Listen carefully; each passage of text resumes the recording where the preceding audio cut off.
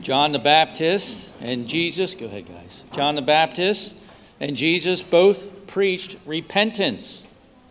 This is after John is arrested and Jesus picks up John's preaching and says the same thing that John preached. Repent and believe in the gospel. Repent. It's a call to conversion. A conversion that God is calling all of us to.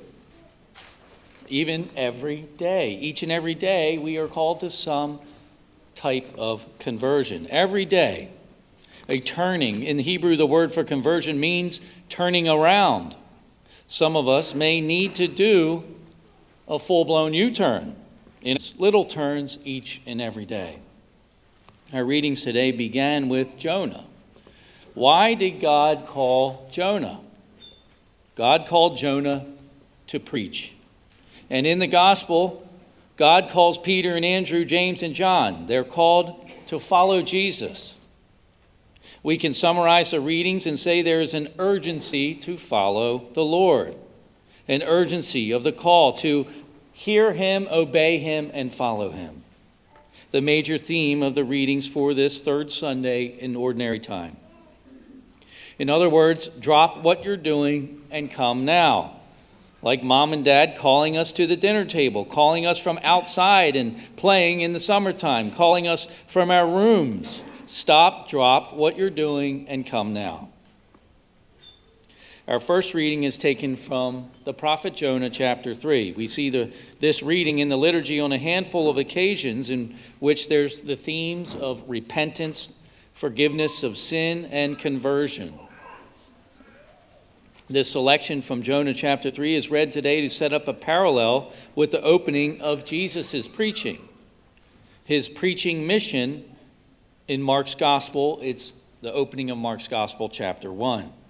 Between Jonah and Jesus, we see both comparisons and contrasts. They share a prophetic role, and their message or call for repentance. We also hear this reading from Jonah chapter 3 proclaimed on the Wednesday in the first week of Lent. So we're going to hear this again in about a month. What's the takeaway from this reading from Jonah? Those who are humble are taught by God. Those who are humble are taught by God. That's the message of Jonah. That's the message of the gospel too. The Ninevites, as well as the fishermen of Galilee, were simple, common people willing to listen to God's voice and be instructed. Pride plugs our ears. The proud cannot receive the message to repent and turn toward God. The proud don't believe that they need to repent. St. Paul here in the 1 Corinthians, our second reading, reminds us that the time to respond to God's call is not infinite. Christ will return. Even if he does not return in our lifetime, there's a certain appointment with God toward which we are all headed. We call that death.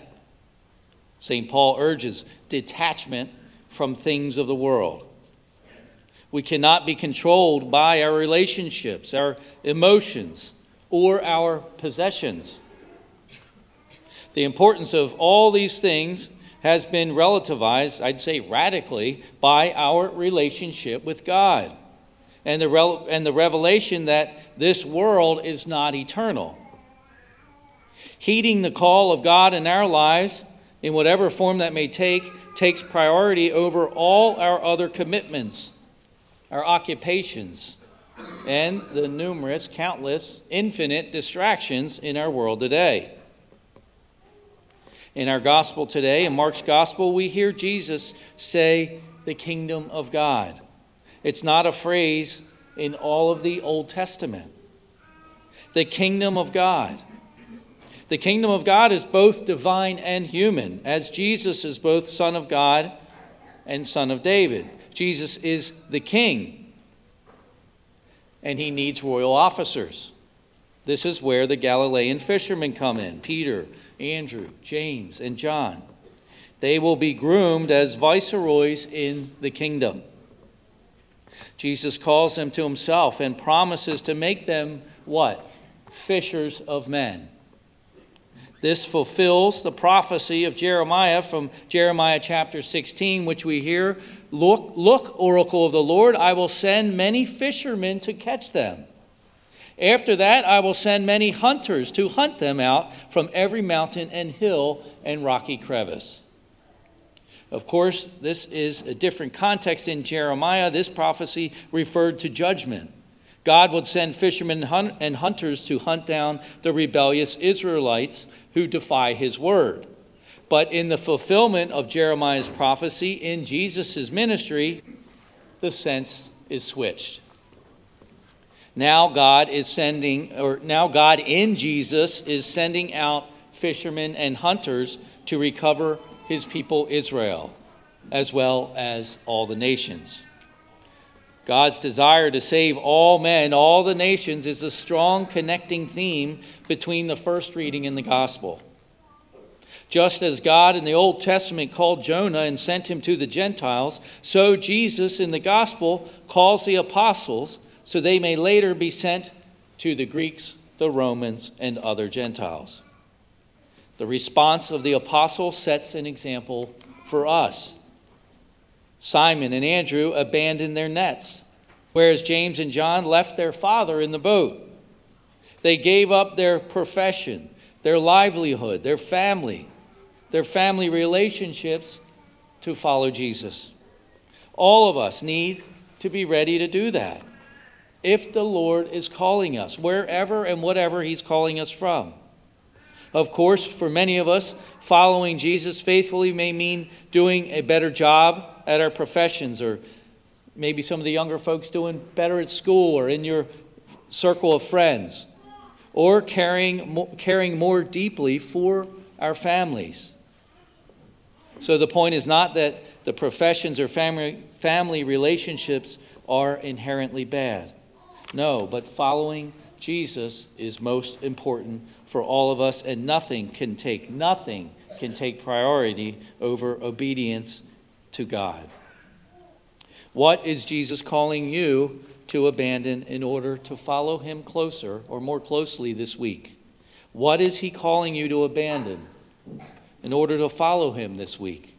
For some, it may be truly dramatic. It may be a big U-turn, a 180.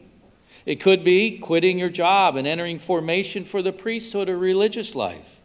For others, it may mean dropping that hobby or obsession that dominates your thoughts and affections, your thoughts, your feelings, your desires, and keeps you from prayer and union with God, intimacy with God, and loving the people around you.